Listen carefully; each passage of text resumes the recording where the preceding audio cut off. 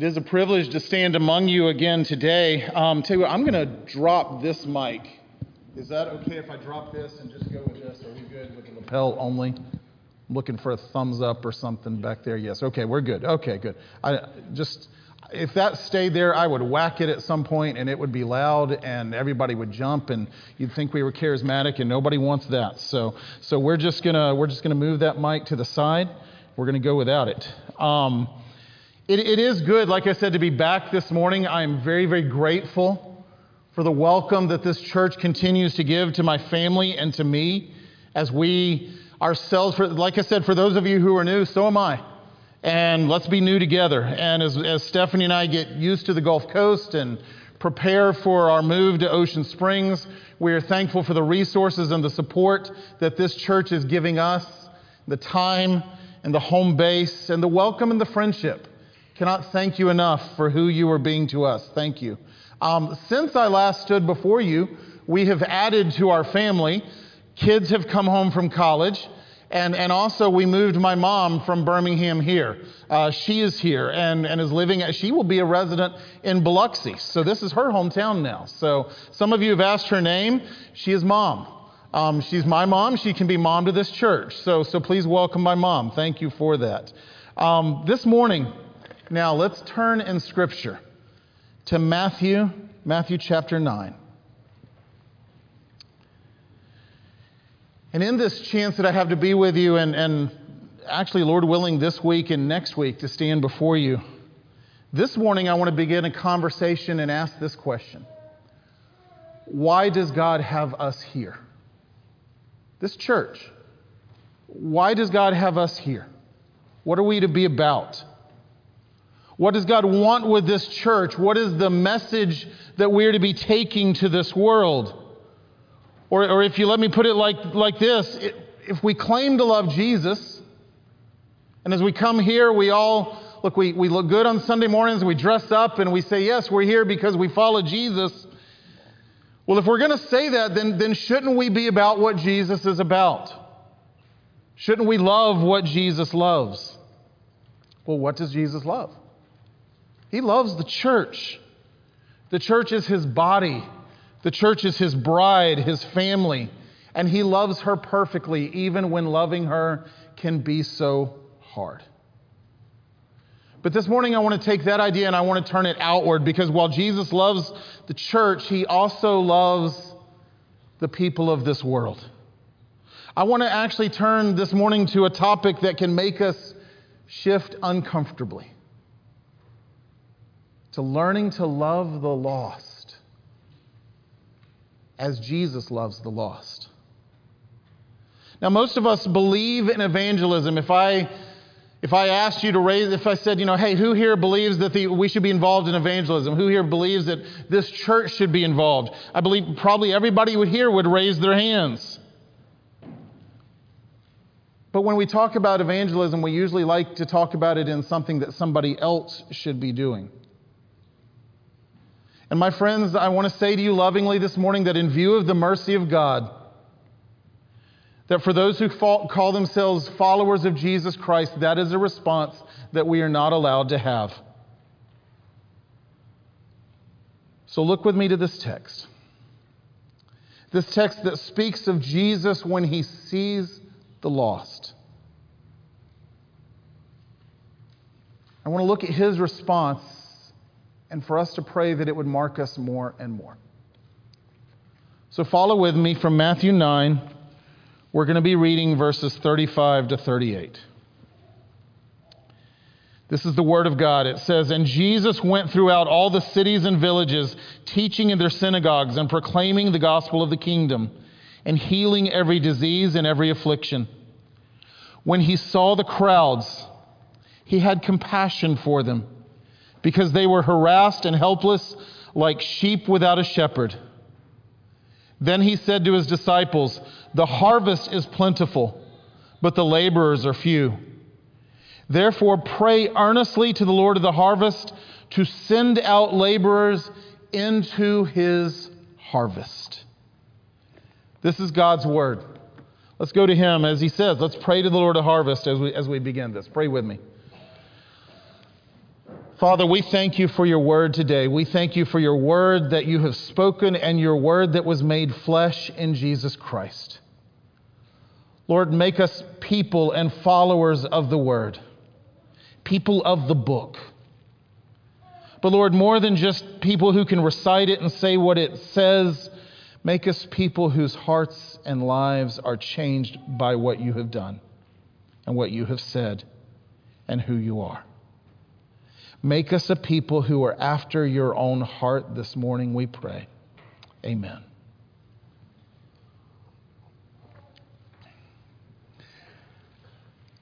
It is Memorial Day weekend, like I said, and so I want to begin with a military reference. Now, in what I'm about to tell you, I confess that I'm a man who has never worn a military uniform. I know there are men and women in here who have, and who have spent their career in that. So I'm going to speak to you of things that I have not experienced directly. But on this Memorial Day weekend, as we consider those who paid the ultimate price and who died for us, I want to reference one of the fiercest battles of the recent war in Afghanistan, the Battle of the Ganjgal Valley. And in this battle, there was a village that had been a hotbed, a home base for the terrorists, for the bomb makers, for the militants. And so a company of Marines, a combined force of Marines and Army soldiers were tasked with going and occupying that village. Simple task. Not so simply achieved, because the village was at the end of a long, winding mountain highway, with mountains on both sides as you went down the highway, and the village itself lay at a dead end in the highway with mountains at the other side. So picture that with me. Highway, mountains on both sides, and then mountains in front at the end. The military people here, are you picturing what I'm describing? A textbook place for an ambush. And that's exactly what happened. When the soldiers got there, they went into the village, and immediately the mountains erupted. Machine gun fire, rocket fire, grenades raining down on them. Immediately, at least 4 men were hit and wounded. And then others were taking heavy fire, so that the company was forced to withdraw back to reconfigure. But as they pulled back, one man ran forward. He saw the people that had been hit, saw the people that were in danger, and he began to expose himself to enemy fire so that he could take the ones that were wounded and draw them to safety, drag them to safety. And one of them he even lifted up and put onto his back and ran down the highway, carrying him back to the company where he could receive help. But then he did something even more amazing. He turned and he went back. Again and again. Again, exposing himself, making himself a target so that others could be rescued. He spoke of it later, and he said that he knew that he was going to die, expected to die, but he couldn't just do nothing. The men that he loved and cared about were under threat, were under attack, were in imminent danger. He had to do something. Eventually, he rescued over 24 men and received the Medal of Honor for it. I want to speak to you this morning, though, of an even greater hero. One with even greater courage. I want to speak with you of one who willingly went where no one else wanted to go. One who willingly exposed himself to the fire and the attack of the enemy, not just knowing that and expecting that he might die, but knowing full well that he would die.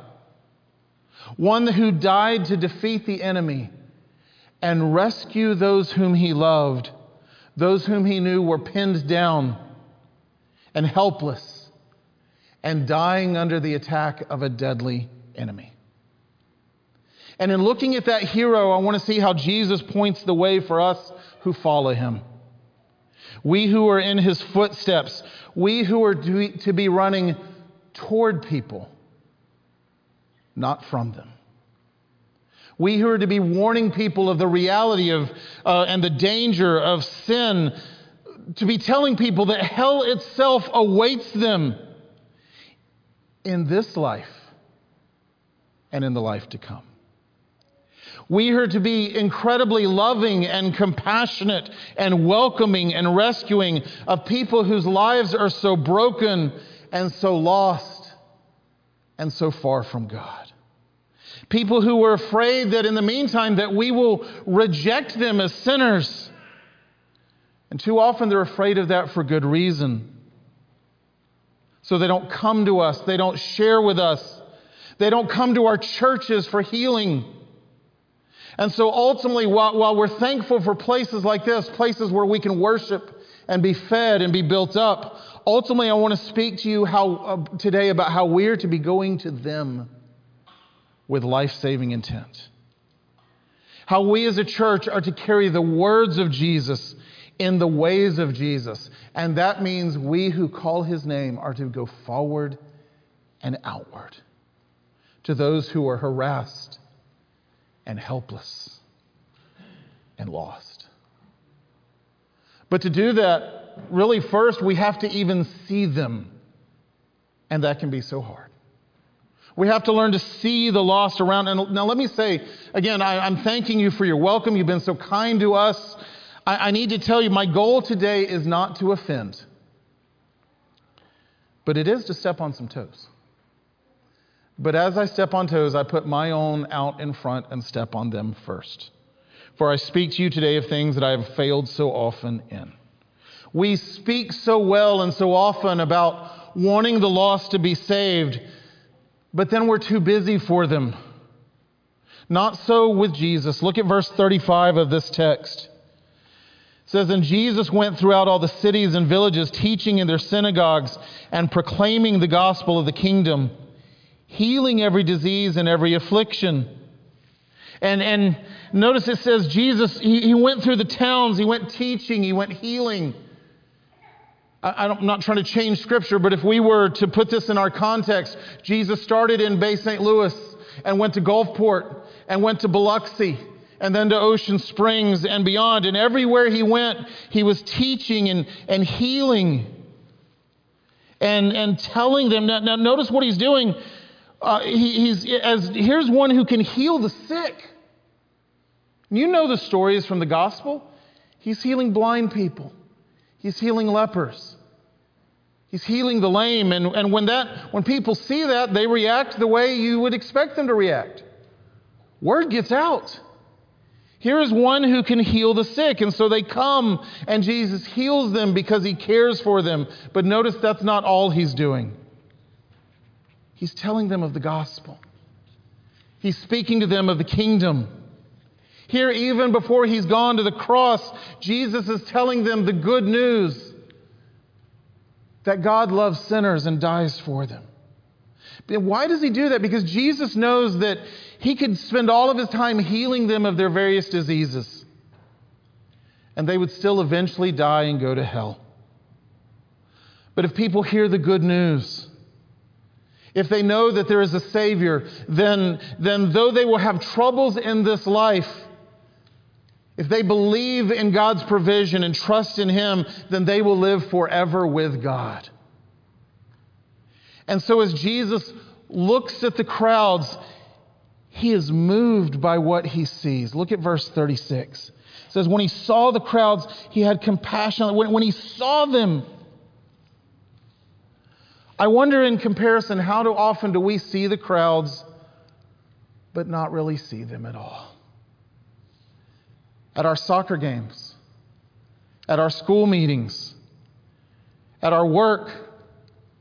Guys, we rub shoulders with people every day who are eternal beings, and we don't even stop to consider their destiny. Think with me for a moment about the parable of the Good Samaritan. That's in Luke 10. You can turn there if you want. I'm not going to quote directly, but you know the story. We tell it to our children. We teach it in VBS. There's Veggie Tales on it. We know the story of the Good Samaritan.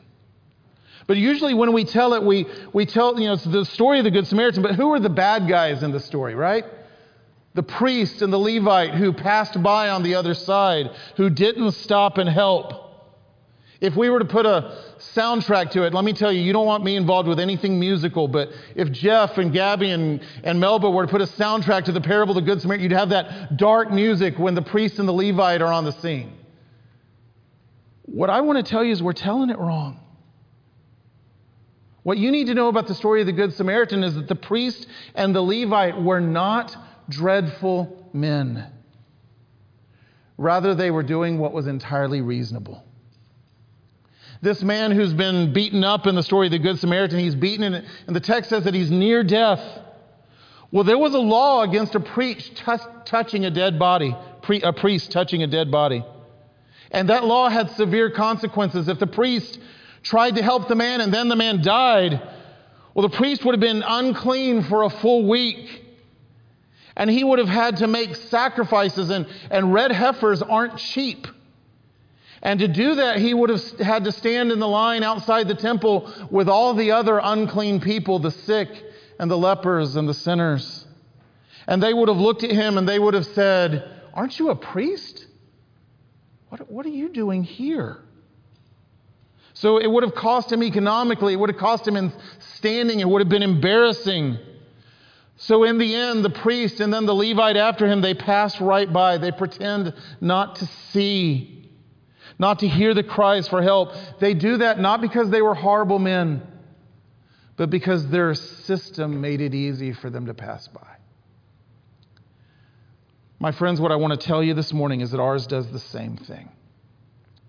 There's always a reason not to stop, not to pull over, not to get involved. It's always the wrong time. We're always so busy. There's always a reason not to get involved.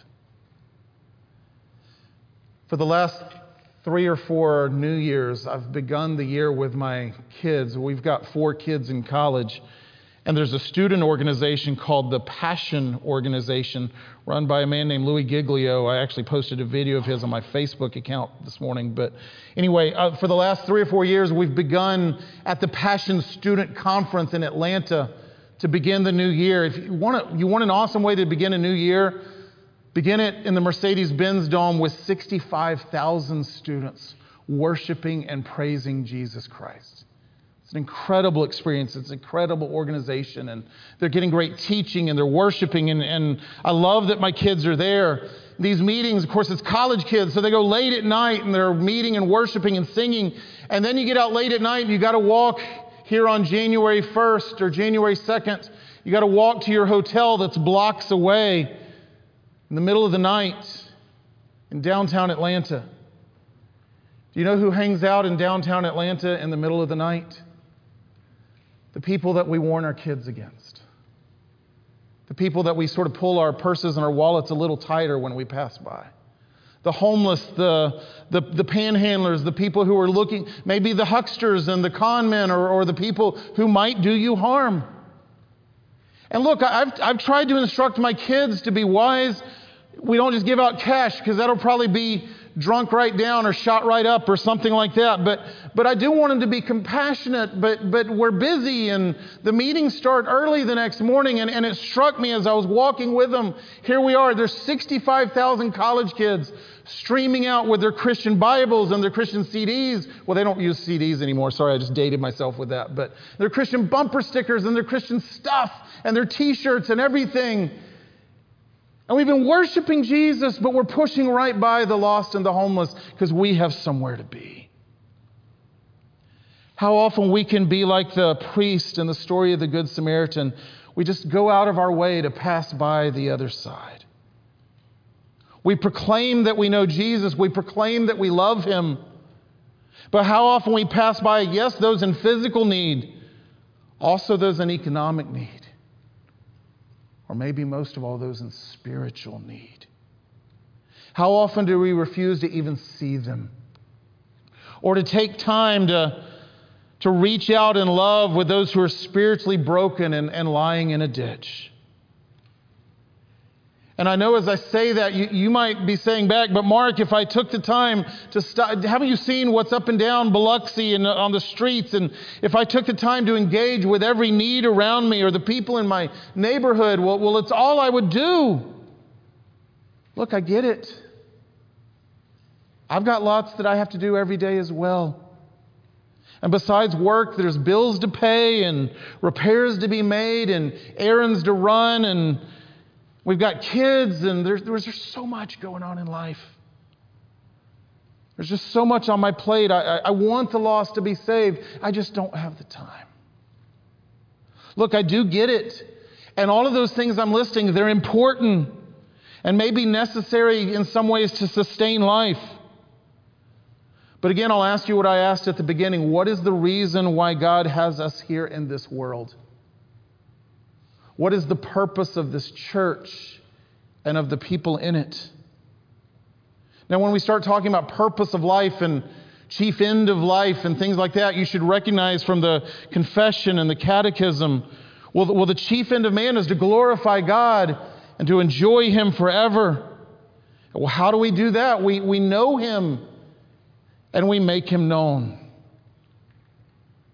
But I wonder, will we be willing to take time away from the things of this earth, the pursuit of things that are not eternal?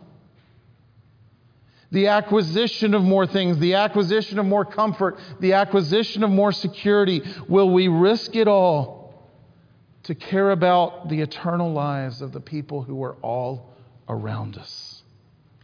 And yes, it begins with our families. Disciple your children, have worship at home, teach them well. But I'm also talking about eternity and the lives and the faces and the people we simply pass by every day. They may be strangers to us, but they are not to God. They were made in His image, every one of them. That image may be dirty and muddy and broken now, but they were made in His image and they are precious to Him. Are we willing to even see them? And if we do, then are we willing to let our hearts break for them as Jesus' heart breaks for them? Again, look at this verse in verse 36. When He saw the crowds, He had compassion for them. Let me allude to the story of the Good Samaritan again. When the Samaritan shows up on the scene and it plays the hero music, why did he stop when the others passed by? He saw the man lying in the ditch and beaten and bloodied. And Luke 10:33, again, we don't have to take the time to turn there, but look it up later. Luke 10:33 says this: when he saw him, he had compassion on him. It's the exact same word used for our Savior here. It's what Jesus, who by the way is the true good Samaritan, it's what Jesus models for us here. It's the exact same word. In fact, when Jesus saw the crowds were easy to see. We see them every day and we become numb. But Jesus really saw them. He saw them for what they were. He saw them for who they were. They were harassed and helpless, and seeing them, He had compassion. Literally, if we were to get into the original language there for what that word means, we would most directly translate that: Jesus was brokenhearted for them. How long has it been since your heart or mine have broken for the lost? Jesus really cared. And that's what made all the difference. What about me? What about you? There's so many times when we just see people as passing objects or avatars or somebody to engage with to get what we want. Do we take the time to really consider what they're going through? Do we take the time to really hear them? Even if we're listening, are we just listening to formulate our responses rather than listening to really hear? The biblical Christian understands, I alluded to it earlier, that everyone we pass by, they are eternal. And they are fallen.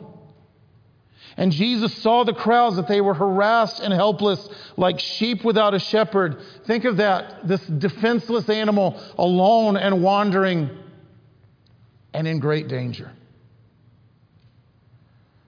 My friends, if you don't hear anything else I say this morning, hear this. I know the things we see on the news. I know what's out there. I know that there are people who are very, very different than we want to be. But hear this. The non-Christians that we pass by and engage with and interact with every day are not the enemy. Hear that again. The non-Christians are not the enemy. Even when they hate us, even when they reject us, even when they persecute us, or when they don't vote like we do, or dress like we do, or act like we do, or live like we do, even if they fly under flags that are completely different than ours, they are not the enemy. They are the ones who are in danger from the enemy. Will we run from them or run to them? Look at the terms that the Bible uses for them. They are lost. They are blind. They are dead in their sins. Or in this text, they are harassed and helpless. Do we care? Are we willing to have compassion on them? As Stephanie and I prepare and pray for this work that we're going to be doing in Ocean Springs to start a church there, one of the verses that we're already praying for over that work is 1 Thessalonians 2:8 that says this: we loved you enough to share not only the gospel, it always begins with the gospel. The gospel is the only thing that can change lives. But Paul says we loved you enough to share not only the gospel, but our lives as well, because you had become dear to us. Are we willing to do this? You, me, together, are we willing to do that? And again, you might say, but Mark, don't you see what's on the news? Don't you see don't you see how crazy it is out there? How scary it is? Or even locally, yeah, it's good to talk about all this, but you wouldn't believe what my neighbor said, or what my neighbor does, or what my neighbor is into. Yes, I would. I've had that neighbor too. And Jesus said it is for the lost sheep of this world that he came to die. What about us? Are we willing to die to ourselves and our comfort and our agendas? And again, I get it. Look, I go on vacation. We used to come on vacation to the mountains, I guess, to the beach. I guess I can't do that. So go to the vacation to the mountains. And I used to live in right next to the park. And Cades Cove was where I was every Friday night. And I know how wonderful it can be. And it can be just so peaceful. And Lord, I don't want to go back and engage. I know, I get it. Are we willing to really see? To really hear? To really care? Will we have compassion that drives us to them? Now, can I be honest with you and all that? I mean, I've been honest to this point, but can I be further honest, personal? I don't consider myself a great evangelist. Maybe that's not a good thing to confess to a church that's supporting me as I go and start a church of evangelism. But what the Lord has given me by His grace, Lord willing, is an ability to be approachable to people. Sometimes it drives my family crazy how I get in conversations with waiters and waitresses and things like that everywhere I go. For them to come to me, to feel like they can share, to feel like I care. Can I be honest with you further? There's times when I've blown it bad. There are times when I'm out and about and someone will say, hey, aren't you a pastor? And there's times when I want to say, no, not today. There's sometimes when it's just been a long week or a long day, or I'm just tired of the burdens. There's sometimes I want to say, no, not tonight. I'm off duty. Let me be further honest with you. There's times when I've absolutely been the opposite of who I'm supposed to be in Jesus Christ. I'll tell you just a very brief story. When we were still living in Birmingham, it had just been one of those days. Pastors have those days too. Sometimes because of the people in the church. and the elders and the deacons or whatever. And it had just been one of those days. And I just had it way past here, and I just had to get out of town, out of Dodge for a while. The kids were at work, and Stephanie was actually in Jackson. And so I was like, you know what, I just got to get out of town. So I hopped in the car, and cars can sometimes be escapes. We try to make them. And so I just started driving south from Birmingham to just get away from it all, just to leave it all behind. And I drove south for about an hour and a half as fast as I could, probably faster than I should. And I was in the town that's about an hour and a half south of Birmingham, Montgomery, Alabama, when I started to notice that I had jumped in the car too fast and I hadn't checked the gas. And now the gas light was blinking at me, not just that sort of, hey, you need it soon, but you need it now. And I was flying south on I-65, going south of Montgomery, on the south side of Montgomery, and I had to stop. If you're ever trying to run away from a bad day and trying to run south on I-65, the exits south of Montgomery are not where you want to stop. It's the wrong side of town. I didn't have a choice. So I pulled off, and again, I'm just mad that I need gas. And I pull over to the first gas station, and I'm not even out of the car, and here he comes. You know him. The guy who lives at the gas station. The guy who's there 24/7. You know the guy I'm talking about. I'm not even out of the car, and here he comes, and he's starting sir, if you have a few dollars, could I have this? And could I, and I'm over it. And I stood up, and look, I'm not big, I'm not fast, I'm not fast, I'm not smart, I'm not whatever, but I am big. And so I just sort of rose up, and I went, no, stop. It's probably the loudest it's ever been in this Presbyterian church, right? I said, stop right there. I don't want to hear it. Leave me alone. He hung his head, and he walked over to the little grocery store that was there, and he sat down on the curb. Now I'm filling up my car with gas, and it is the slowest fill up ever in my life. You know what the Lord's doing on me the whole time? He's telling me how I just treated that man. And I knew what I had to do. So I finished filling up gas and put up the nozzle, and I walked over and actually sat down on the curb next to the man. I said, sir, I'm sorry. You didn't deserve that. Let me buy you a sandwich. Let me buy you a Coke or a juice or something like that. Let me buy you lunch. So we did. We went inside. He picked something out, warmed it up in the microwave. We sat down on the curb again, and I sat with him and talked with him while he ate, listened to his story. And then at the end, when he was done, he looked at me and he said, so what do you do? What's your job? Oh, I wanted to tell him anything but the truth. But I looked at him and I said, well, sir, I'm a pastor. And with grace that I did not deserve. This man was showing more grace than I had. He looked and he said, I thought you might be. I thought I could see the love of Jesus in you. He hadn't. But he was being gracious. There are times when I've blown it so bad. But there's also been a few times, sometimes, when by taking just the time to show up and be present with people, to hang out where they are, learning to ask a few questions, learning to listen to some stories, maybe learning to really listen and not run by. There's been times when I've had the sweetest, most awesome, most holy privilege in the world, the privilege to be with them at that moment of crisis when they need the gospel the most. When eternity hangs in the balance, and in that moment, they are finally crying out for God.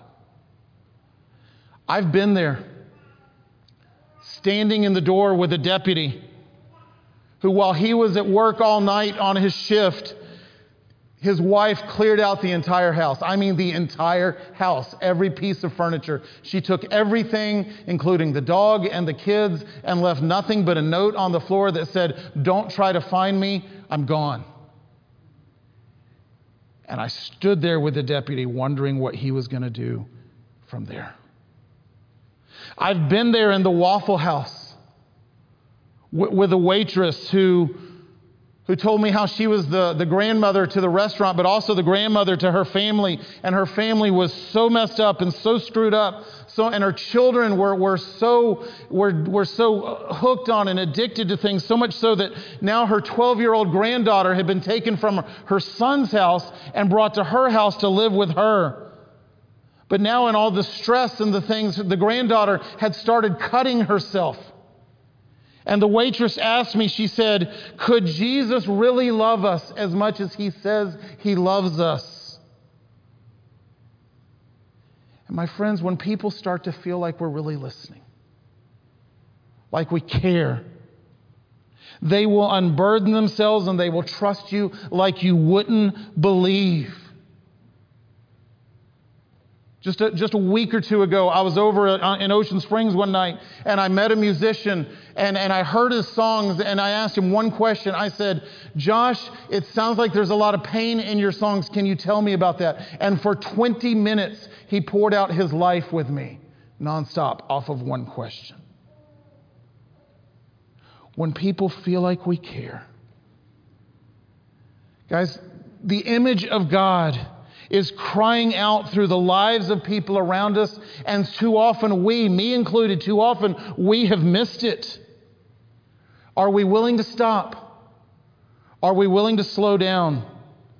Are we willing to really hear and really care? And I know even to talk about it in ways like that or tell stories like that, it sounds glorious at times, but you need to know the reality is far different. To really get involved means that we'll be in the middle of messy relationships. It means that you will love people who are often hard to love.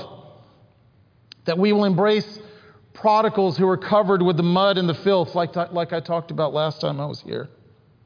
But to have hearts that are matched to God's heart is to know something so beautiful and so precious in our own lives that we want to make it known in the lives of those around you.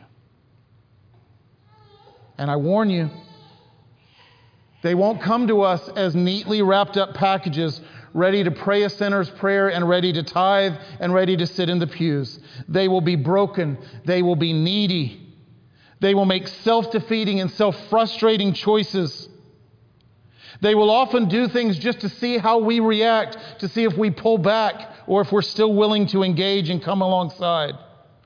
Will we get shocked when they do that? Will we be offended? Will we be like all the other religious people that they've known in their lives who bring nothing but judgment? Or will we finally be the ones who bring the message of Jesus in the manner of Jesus? Will we look with the eyes of Jesus? Will we see with the heart of Jesus?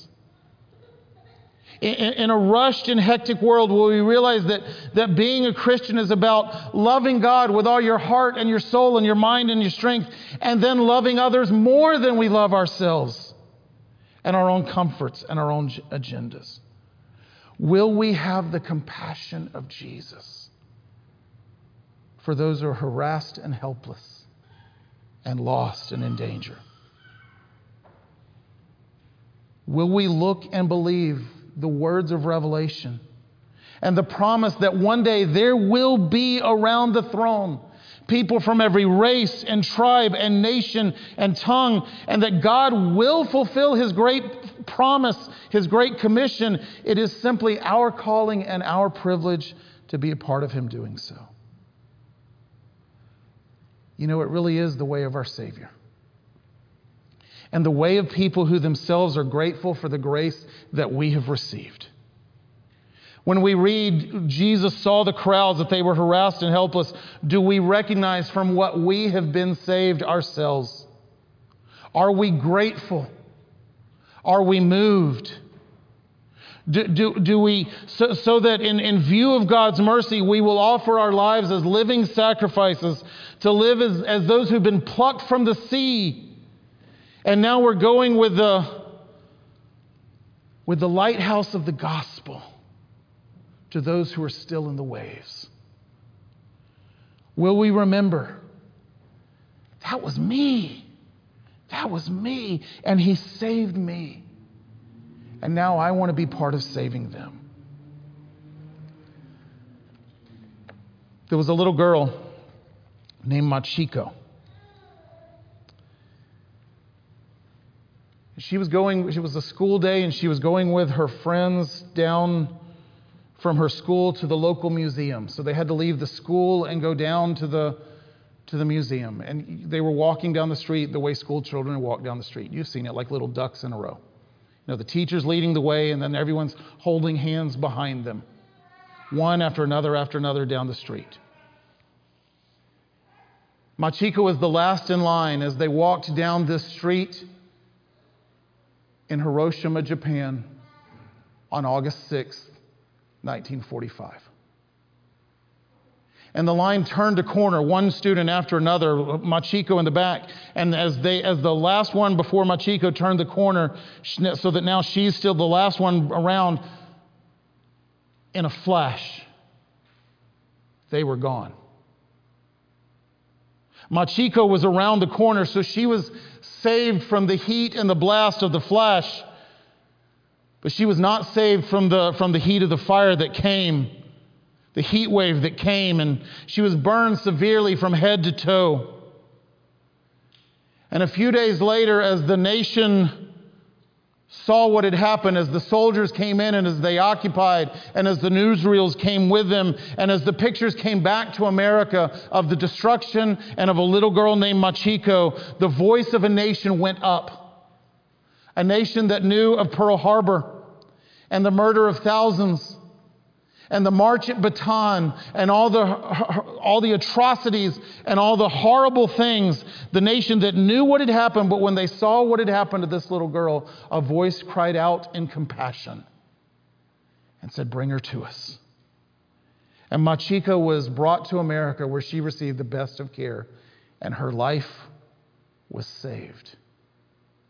She eventually died just a few years ago as an old woman. Brothers and sisters, a nation cried out in compassion because they saw what the fire could do. That was a fire that lasted for seconds. We who follow Jesus know of a fire that lasts for eternity. And its effects are being felt now in this life. Do you not, with the knowledge of what the fire can do you not have compassion on the lost?